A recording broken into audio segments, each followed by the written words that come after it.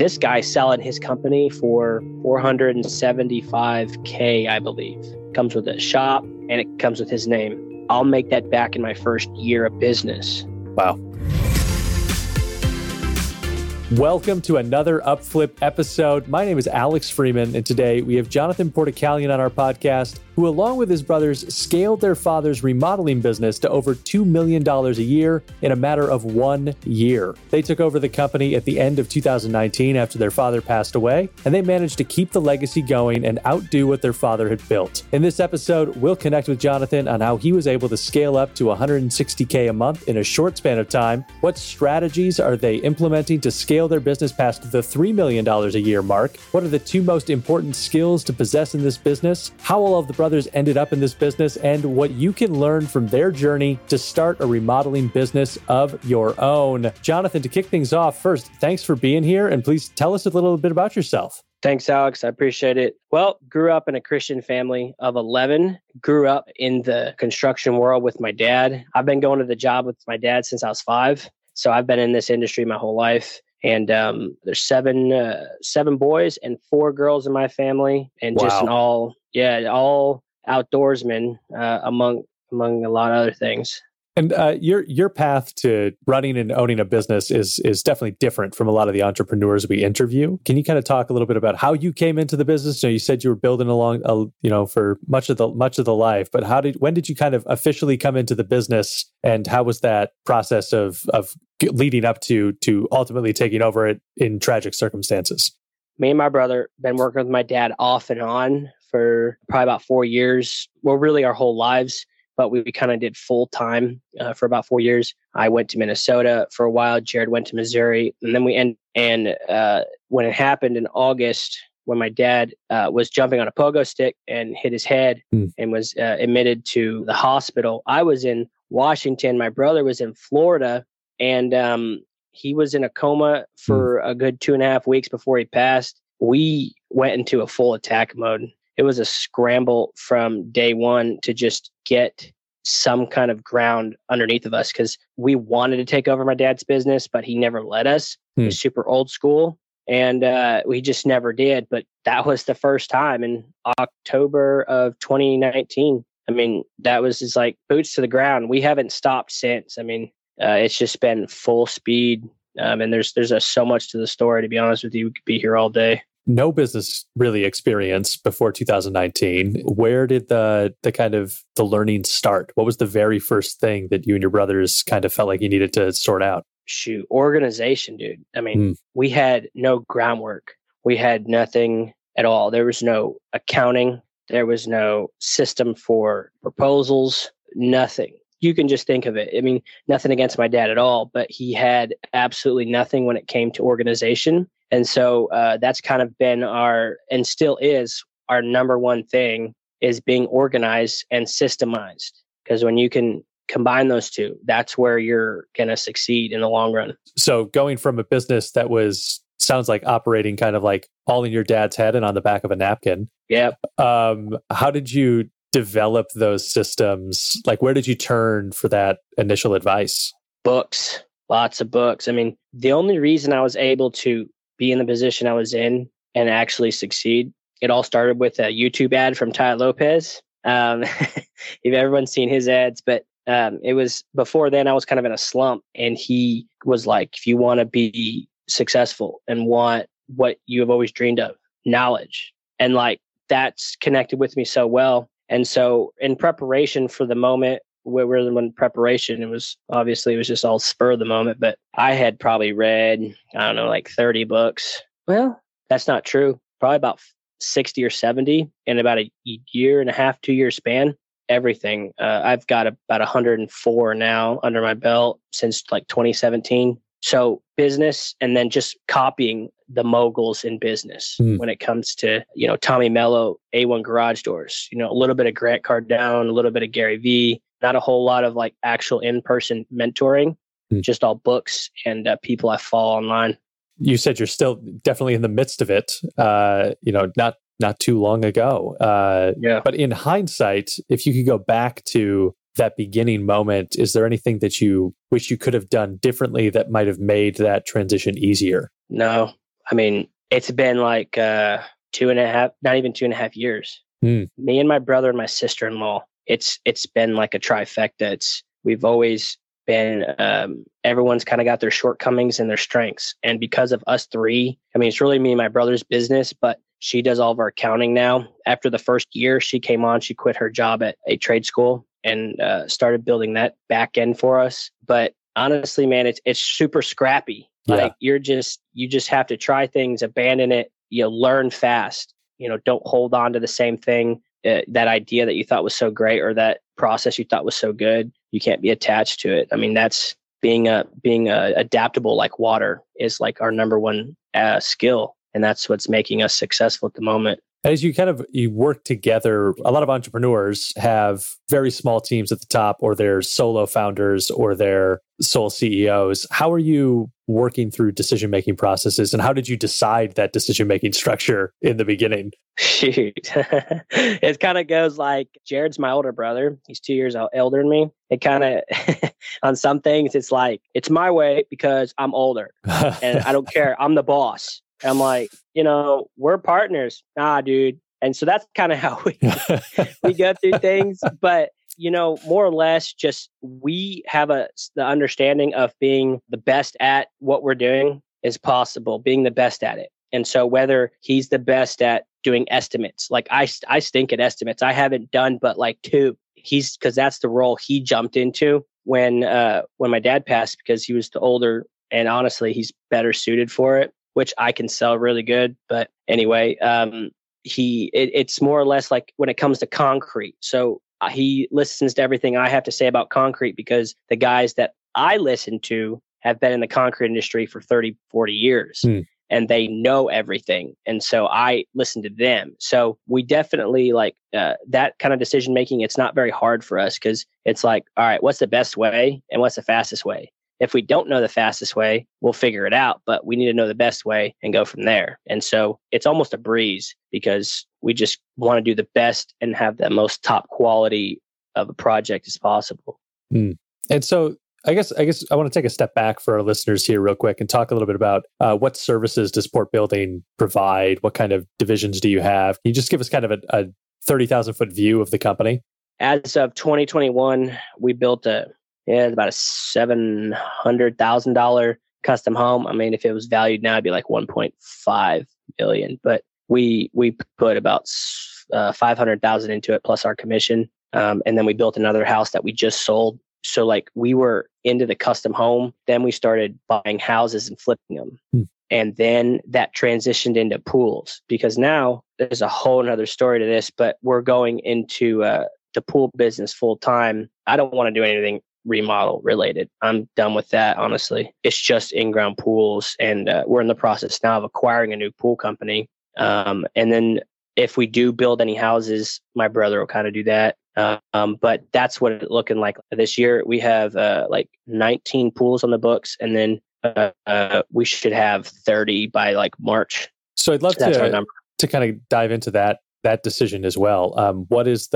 Can you kind of talk about what makes you want to move away from the remodel business and kind of into pools? What's the draw, and what's the downside of remodels that makes you want to leave? The downside, there's a lot.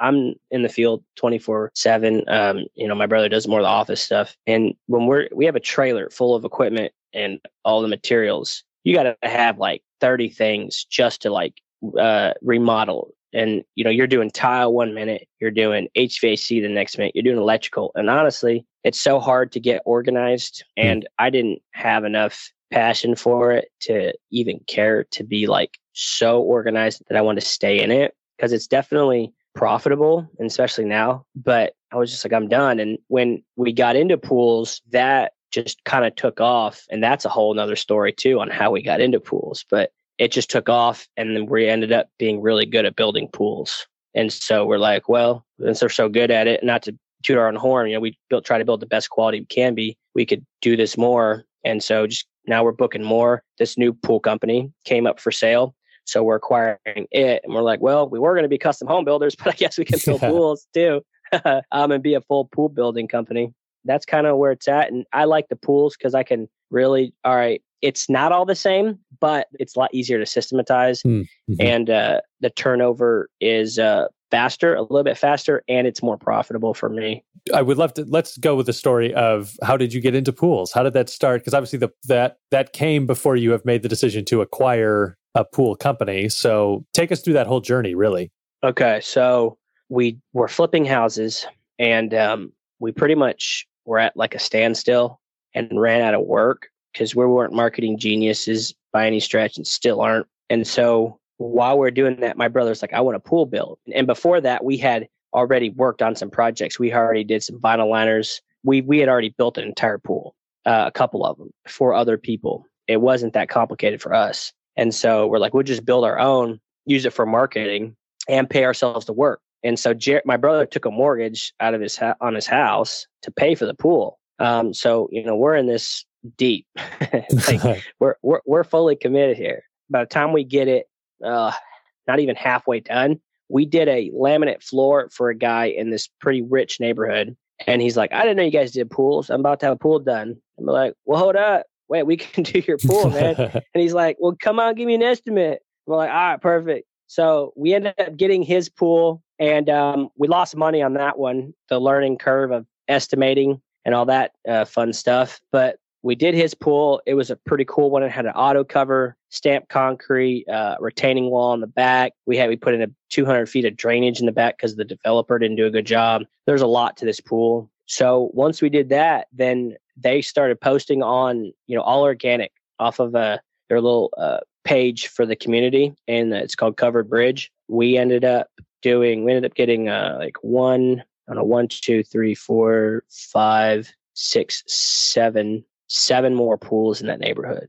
in total. And then my brother's neighbor wanted one during that time when we were doing our first 2 pools. And then we got another pool from our painter. So it just kind of built into doing more pools. And then, we were definitely learning at that point. But, we've been building for so long that, just like the nuances of, okay, how do you set these or put this together? And, is this going to hold, or when we pour the footer, or this, that, and the other? I mean, it's not complicated for us because we've been building since we were little. Within grow groups, that's how we found Jamie, who's the owner of Wetscapes Fiberglass Pools.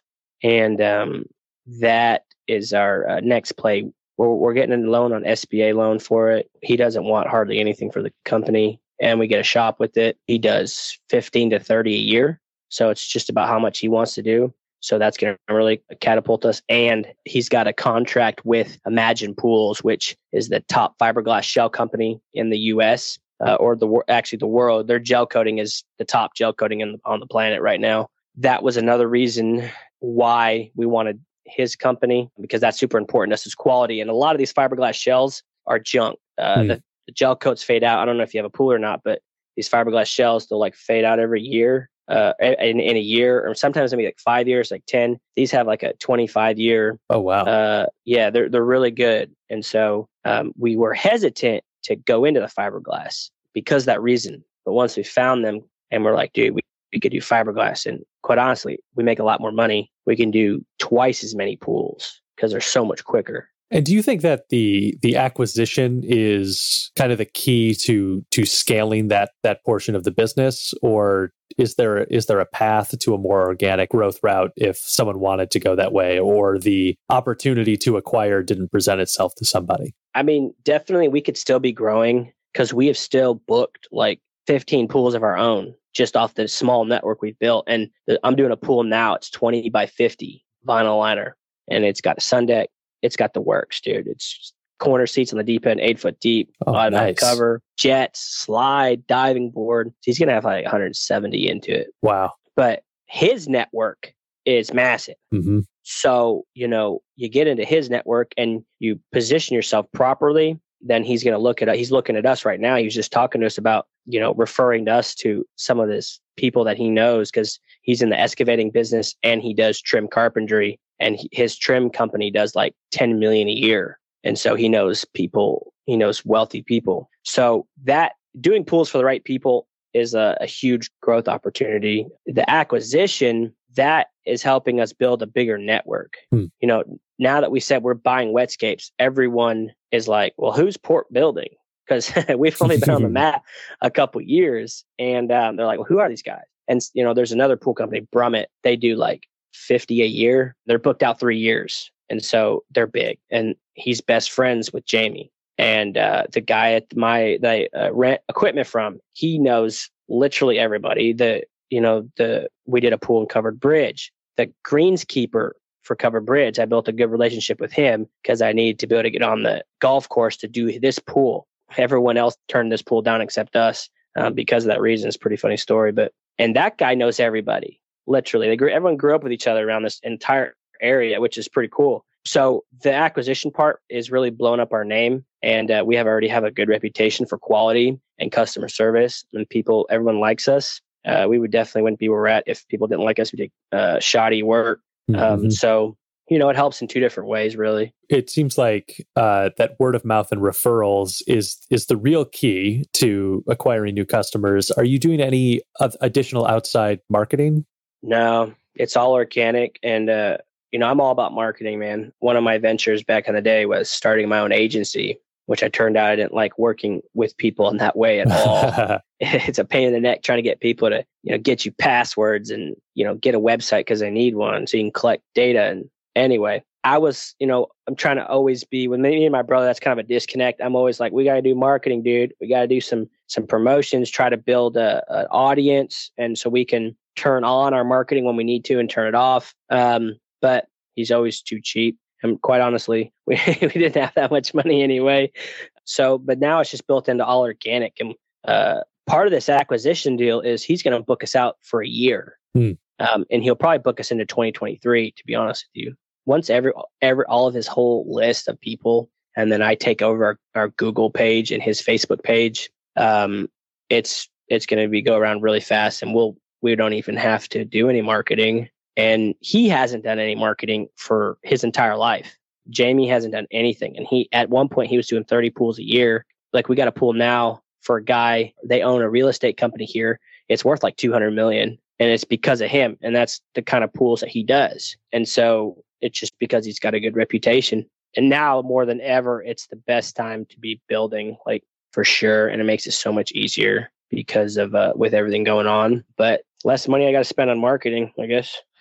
Yeah. No, I mean, it makes a lot of sense that, especially when you're talking about these types of items, a pool, like you walk into somebody's house and you just see their pool and you go, oh, who did your pool? And then they'd go, oh, I loved working with these guys. You should use them as well. As opposed to, I don't know that somebody guess a television ad might work, but I don't know a lot of people that are like, I'm going to put a pool in my house. Oh, thank goodness I saw that TV ad. Yeah, it can, but who was I listening to? Oh, some podcast. It was talking about, doubling down on the customer experience and how far that goes. Because there's a lot of statistics on what people refer you with a good experience and what they'll refer you to, how many times they'll refer you to if you have a bad experience. And the bad experience is far more. It's like triple. And so I've kind of been in my head. I haven't really done much on it, but I've been kind of thinking, how can I improve the experience of the homeowner to where, like, all they want to do is talk about us?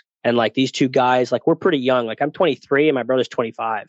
And so, like, we're kind of young natured. Most people think we're like 10 years older because no one thinks that a 23 and a 25-year-old are building a $500,000 pool. So that customer experience is kind of my number one thing now. So I can build that referral base like even tenfold. So that's kind of like, I won't even do any marketing anymore in the paid sense. I'll do all organic, try to be like, this year is going to be a big year for content because with my YouTube channel and then with the company's YouTube channel, I'm going to be doing a ton of that. And then just focusing on that customer experience for sure. What are your kind of initial thoughts on that customer experience side of things? Like, what do you already think that your company does well from a customer experience perspective, and where do you think you can improve? So we had a client now where he's spending probably like $250K. We're building him a pavilion. It's got, the whole grill bar, kegerator. He's got his pool. It's about 3,800 square feet of stamped concrete, equipment, wall, hot tub, the whole deal. He was washing his Corvette. He's got a new 2021 Stingray Corvette mid-engine, and his handle broke on his faucet, his sprinkler water hose, whatever it's called. And he got mad and he was so ticked. He texted my brother and he was so ticked because he had to go. He was washing his cars and I didn't know it was broke. One of my guys broke it, one of my concrete guys. And I had no idea. And so I was like, whatever, dude. And my brother was like, dude, just go over there and get him a new one. And I was like, all right. So I left my job. Within 30 minutes, I went to Dollar General and picked up two and went and dropped them off and put it next to his bucket. And so like that kind of stuff, like that is kind of their mindset. Like at the end of the day, like I'm not going to come out on Sundays. I go to church on Sunday, spend time with the family. I'm not doing that. I'm very limited on Saturdays. You guys, you're spending a lot of money, but I'm also providing a lot of value, and I am a person, and I'm not going to be run over by anybody. I don't care how much money you got.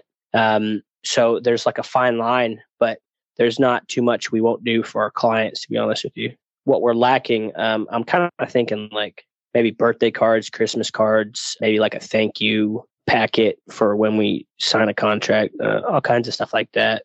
We'll see. Do you have any kind of process for reading and responding to online reviews on sites, Yelp, Angie, wherever you might be, Google? I've only gotten one bad review. And it was from a floor. Yeah, it was from a floor we did. And I couldn't do nothing about the floor. The manufacturer, the floor was just bad from the manufacturer and they blamed it on us. It was laminate back in the day when we was doing remodels. Another reason why I hate it. But there's not really, my only process is just generally commenting back and kind of how I would normally, like if I was interacting with that person. Like I've got clients now that I have invited to my gender reveal party. So that we've kind of built that relationship. One of them, Sarah, she's super nice. So like if she writes a review, I'll comment back like something like I know her. And so it makes it kind of cool. And if the other people that are kind of just more like, I guess, professional and they just kind of like buy the book, then I'll just comment back something really nice. But that's kind of how I handle them. And if they don't like, we'll see what happens when I get a bad one, a real bad one from a pool. Hopefully none coming. But how important are those for either bringing in new customers or maybe even like you've had a conversation with somebody? Is that a way to help close? Like how important are staying on top of those? That's a big part of reputation, man, because we're reputation based. So all of our online reviews and what people think about us online is pretty golden. Even with our with the loans that we get we still buy some real estate right now. And we've got loans on equipment and whatnot, but banks look at us online. So having a good online presence is super key. And people can come look at us. And the reviews are important because everyone looks at them. It's like Google is king on that one for us. Everyone looks at the reviews. And what's more important than reviews, well, it's just as important, is good content showing the projects. Because some of these smaller guys don't have that. Like a lot of the small pool companies, or maybe even big pool companies, even Brummett, they don't post nothing. There's such a big reputation in the community that they just don't bother. But on that one, I just want to stand out. But both important for sure. You've mentioned that the acquisition will have you booked out maybe even into 2023, at least on the pool front for sure. How far out are you typically booked, and what is that process like of like bringing in a new job and getting it scheduled and figuring out how long that job will take? 2021 was pretty much all pools, and it was really a referral basis, and it was like month at a time. We weren't booked past like a month. And then about September, October, we started booking pools into 2022 because then we started building our network. This acquisition came up. And so now getting farther along, when the spring hits is when it's really going to blow up, because the search for pools.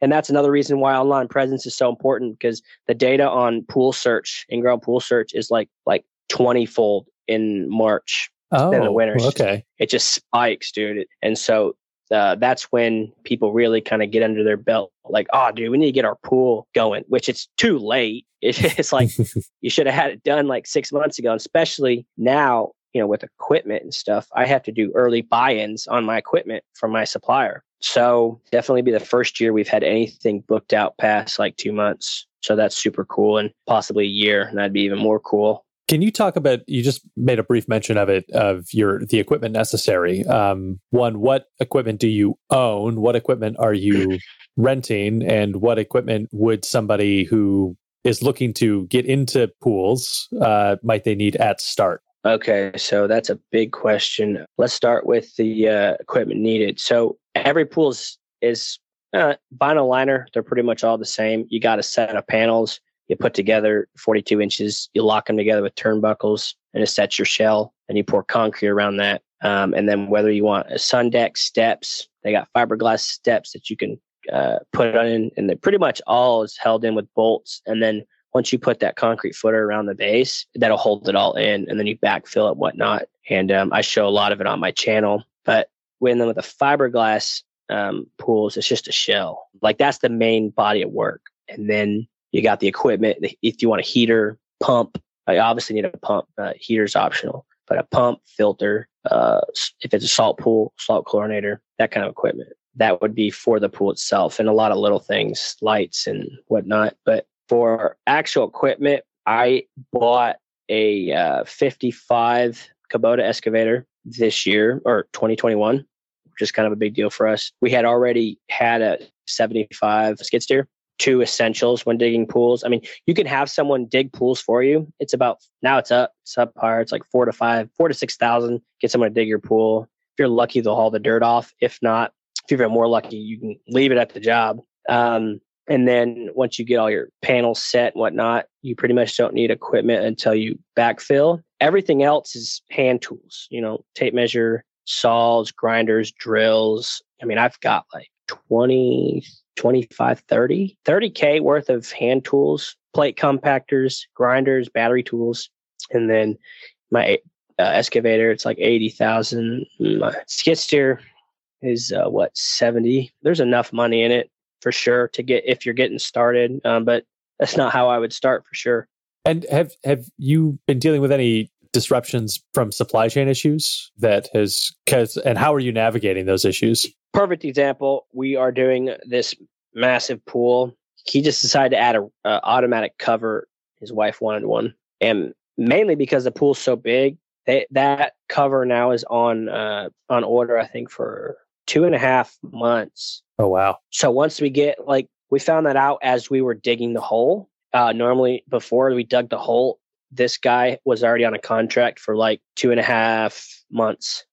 So we want people to be like super precise in what they want, because normally, like especially now, like chlorinators for saltwater pools is stupid. Like sometimes you can't even get them. So those are hard. You can't even run a pool without it, saltwater pool, because most of our pools are saltwater right now. But at that point, people understand. Plus, it's in our contract. I mean, if there's nothing we can do with equipment, like it is what it is, and there's nothing I can do. So we just kind of go with the flow, try to keep everything ready. So as soon as that part comes in, we're ready to go. What is that process like of initial conversation with a client to this is the plan, and then they start to change it? And what kind of people skills do you need to navigate some of those big changes in particular? It's more, it kind of goes like, my brother talked to him about every option, really. This, lining out on our estimate, you can take this off, take this off, take this off. And then we'll with our experience, we'll kind of tell them, all right, you got kids or whatever. And normally the people that have more, you really advise roll covers, automatic roll covers. They're like $15,000 hit, but so nice. And especially like moms, when the women are spending money, there's no budget, dude. Let me tell you. And so we always like, all right, she's going to want one, like depending on the read with safety and the kids and the mother instinct, like whatever's safest, that mom's going to want eventually. But normally they'll give us a text or call, hey, we want to change it. And then, it's going to screw us our whole job up. We won't be able to finish it. We just kind of look at each other and just like, get all mad. And it's like, whatever, dude, it's more money. We just go on with it. It's okay. You want that? Sure. You can have it. You want to pay for it? I'll do whatever you want. I think that's probably the best customer service advice I've heard, is that just remember that, as they add these things and add these changes, it means more money. That's Yeah, dude, it's more money for me. Like, I'm not doing it. Back in the day, we used to do stuff for free. And and at one point, I'm like, dude, it stresses me out because like I have to go to this job, even though I get paid per hour. I'm like, I know the company's not making jack diddly. So it stresses me out that we are not making any money and I'm going back and doing this for free. So that's a thing of the past. And I'm like, fine, we get 20% is our percentage. And then if it's harder stuff, we just tack on more money to whatever it is. We got extra labor, we might make it a little extra because it didn't take as long as we anticipated, but we always cover ourselves. So sometimes it could be 20 to 25, maybe 30%. 20 is our base. But I'm like, well, whatever, I'll just build another 2 pools while I'm waiting for this cover. Yeah. No problem. I know that that kind of profit margin conversation, when you were looking at the home remodel, the custom homes, all of everything that you've done so far, I presume, and I think you've alluded to it, that pools are the best margins. Yeah. But looking at the other things, if someone was looking to get into one of those areas of business, pools seem to have a higher cost of entry. Is there a good margin, lower cost of entry to get started kind of spot that someone could look at? I mean, yeah, there could be 100 ways, honestly, because it depends on the right time, right place. Like, who knows? You could work out a deal with some dude, some mom and pop operation who's building a quality pool. Maybe you take over the company. Maybe you buy him out. At one point, maybe you work with him and you pay payments with the money you're getting from the company to pay him off. That's all he wants. That could be a thing. This guy's selling his company for $475K, I believe. Comes with a shop and it comes with his name. I'll make that back in my first year of business. Wow. And that's profit. I'm not making it back on pools because my goal is 20 to 30%. So I'll make anywhere from 20 to 40K on a pool. So if I do, 30 pools, that's a lot of money, dude. That's more than 475K. That's from net profit. So that was a steal for sure. And that guy just wants to move to Florida. So it's all about opportunity and putting yourself in that position. But the only way you can put yourself in that position is if you're actually in that world. So like anybody that's starting construction, I would never go off and be like, hey, I want to build a house or remodel a floor. Like, I'm just going to go into business myself. No, I would definitely work with like the best people possible for 2, 3, maybe 5, 10 years, because the amount of experience that you're going to gain, you're going to be able to catapult yourself even further with way less mistakes, or partnering with someone who's really good. But especially in the construction industry, man, like you really need that experience in person. How important is not making mistakes as you're starting out as a company? Can you just kind of speak to that reputation, that early reputation management? The key is to not make expensive mistakes because you're going to make mistakes. Now, it depends. Choose your mistakes wisely, right? There's a different kind of mistake. Like I could pour a different mix of concrete on a footer and it would set up maybe like twice as fast. And all right, well, we had to rush way faster. We're way more tired, wore out. That was a mistake. I should have got something that dried a lot slower so I didn't have to rush. I got a concrete pump. It's locking up. I got all kinds of problems. That is a very cost-effective mistake. Mistakes like, building a pool and then it caving in, that you want to avoid. And that I've done. And that was a whole deal, man. But that's the kind of mistakes you want to avoid. So, definitely I'll ask a lot of questions all the time to avoid the most I can, just like with concrete, especially, that's our finished product. So what's the best times to pour, the weather, the right mixes, what's in the concrete, how we seal it, if we seal it, how the stamping process goes, this, that, and the other. And I've known most of it in my life, a lot of it, but I've learned a ton about sealing, about times to pour, what it needs to be under your subgrade. You want everything packed right. You want the rebar correct. So many little things that you pick up if you're savvy, that help in the long run of having a quality product. But mistakes you need, because that's what makes you learn. Operationally, what kind of overhead does the company have, and how does that kind of break down? There's obviously the cost of the people out on the job, but then what's the in-office kind of costs? Okay, we've got insurance. Well, I just paid off one of my trucks. I've got a newer truck on a payment. I've got a skid steer, excavator, a single axle dump truck, and fuel. Me and my brother and my sister-in-law, so Camille, our secretary, we all get a salary. And that's to save money, actually, because we're working nonstop. It's not, back in the day, get a salary, get a comfortable job. Nah, we get a salary because we work more and we can't afford ourselves hourly. But now, actually going into 2022, I'm actually going to probably give myself a raise because we're looking a lot better and we can afford it. There's enough overhead. honestly. And reducing that overhead soon as much as we can is kind of our goal, but also having cash in the bank so we have money to play with. Because we're like on a monthly basis, I would say we're pushing out anywhere from like 20 to 50K, just on materials and labor and fuel. So you got to have cash for sure. How many employees do you have right now, and kind of what's that typical pay rate you've got for them? So technically, I've got there's only 4 employees. Myself, Jared, and Camille, and then so she's our main secretary. She's got a part-time secretary under her. So that's the importance of bookkeeping, let me tell you. Mm-hmm. With permits, logging job receipts, keeping up on our time clock, payroll, insurance, all that stuff, Camille does. She's good. And then Tara is our other secretary, probably works like 10 hours a week, 10, 15 hours a week, helps her with that. So yeah, definitely that's a must. And she also takes our calls, and then Jared handles the rest. So our other employees is Ulysses. He's part-time. I'm keeping him on for now until we hit summer. Then it's going to be full-time. He's got a buddy in Florida. He's probably going to come up and work. So I'll probably have 2 full-time employees this year. We've had employees on and off all year, 2021, 2020. So, but now we've got some guys that we're building a solid crew. How do you go about finding those employees? And then what challenges have you had in hiring reliable guys? My guys have all come from my concrete guy. Well, helping me the first 2 years of business was an ex-Amish dude that, I helped become a legal citizen of the U.S. Oh, wow. So he helped me for 2 years. And then I had some friends that I grew up with help us work with us. And I pay him like they do day-to-day basis. Mm-hmm. Normally the Mexican crews, like all my concrete guys are Mexicans. They do like 150 if it's like a slow day. Like 250, it's a really good day. And then like the really good finishers, it's like 250 for a long day. So I was like, I'm not doing that. I don't do that. I do hourly. So I got them at like $22 an hour. Nice. One of the reasons why I charge what I charge for my pools is I have to pay my guys. I got to pay us. And so I also want to kind of hear about your day to day. It doesn't sound like this is a Tim Ferriss 4-hour work week by any means. So can you talk us through what your typical week looks like? Bro, I wish 4 hours. That'd be nice.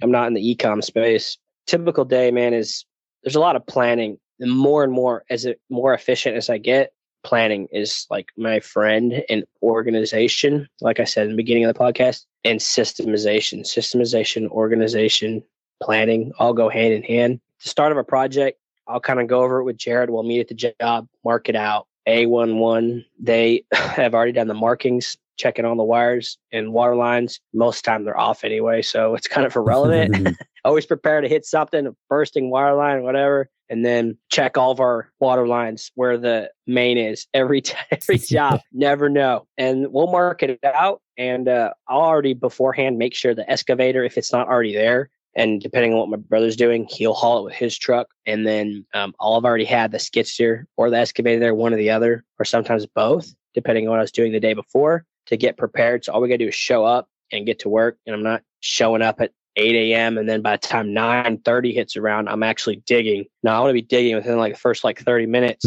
of getting prepped. And then it's working, dude. And then going home, coming back, working again, planning. I've transitioned into more scheduling than I was probably like 6 months ago, just because it takes a lot off my brother's plate and I'm better at it than he is. That's a pretty good representation of my day to day. Do you have any advice that you might give to someone who is about to take over an existing business? So anything that you've learned in this acquisition process? We wouldn't be here if we were slow, if we didn't take risks. I mean, most of our friends are like, dude, you're trying to buy a company for how much? And we're like, well, we could just go get a regular job, but that kind of sucks, dude. So, we're going to do this. Fortune favors the bold. And I'm like, well, why not? We didn't have any big loans like that before with all this equipment, with all this overhead we have. It was, really scary for us, but we didn't hesitate. We needed it. We had somewhat of a plan of what we were going to use it for, like with our single axle dump truck. It's going to come in super handy this year. 2021 was like decently, but it's a pretty big payment. But with a couple of jobs, we couldn't have done it without it. And renting it is unthinkable. The payment to rent a single axle dump truck is unthinkable. It's like $400 a day. Oh, wow. And so we're like, we're not doing that. We need like 10 days on one job. I'm not doing that. So we bought it. It wasn't like, let's have this plan. Let's think about it for a month or two. No, it was like days, dude. Like we're hours and days the way we adapt and figure out like what we need. We're not slow at all. And so that's what's made us to why we made right at 2 million in 2021. That helped with the houses we built, but with all the pools we're going to be doing in 22, we should pass 3 million for sure. And that is not because we took our time. We have been gutsy and not played around. And so that's what it takes. That's what we've done. And that's what it's going to take if you want to build something. Some things you can't move fast on, but a lot of things you can, man. It's always on the phone, making calls, figuring this out, writing this down, moving quick, but also moving smooth and efficiently. It's super key, man. Super key. So that kind of brings us really nicely to our last question. The question we like to ask all of our guests is, if you had to recommend one business book, what would it be and why? And you have, read a collection of them. So I'm looking forward to what your answer is here. The 10X rule by Grant Cardone. Without massive action and massive thinking, you got nothing, in my opinion. And then, can I say some more? Yeah, please. I've got one, and I can't remember the name. Oh, Good to Great. That's it. By Jim Collins. Yeah, Good to Great. Talking about companies. Like, this is exactly the things that have gotten me just to where I'm at. I'm not even where I want to be. Like, I'm headed for billions. That's kind of my goal. Like, I thought about it one day. I'm like, well, why not? I feel like I'm holding myself back by saying, I just want a couple million and make some good money and take care of my kids and family. But I'm like, I don't know. I'm going to need something to do. So building companies or building my company, investing in real estate, that's kind of my goal is billions. And this book, Good to Great by Jim Collins, is incredible. And then the one thing, is it Gary Keller? Yeah. What's the most important thing? What's the one thing you can do right now to push you forward to your goal? What's the one thing you got to do now to get that one thing done? Like, it's just a domino effect thinking. And so between those three books, there's nothing you can't do. Like, they're just incredible to me. So those are the three I'd recommend. I wouldn't even recommend one. It's those three. I love it. I've read two of them. I'll add the third to my to read list. And Jonathan, thank you so much for joining us here on the Upflip podcast. Thank you. Thanks, Alex. It's been an incredible conversation. To everybody out there, make sure you subscribe to the podcast here and also go find Upflip on YouTube. Go check out the Upflip blog at upflip.com/blog. And we'll be here next week with another great conversation with an entrepreneur. Once again, Jonathan, thank you so much. Alex, thank you so much. I appreciate it very much.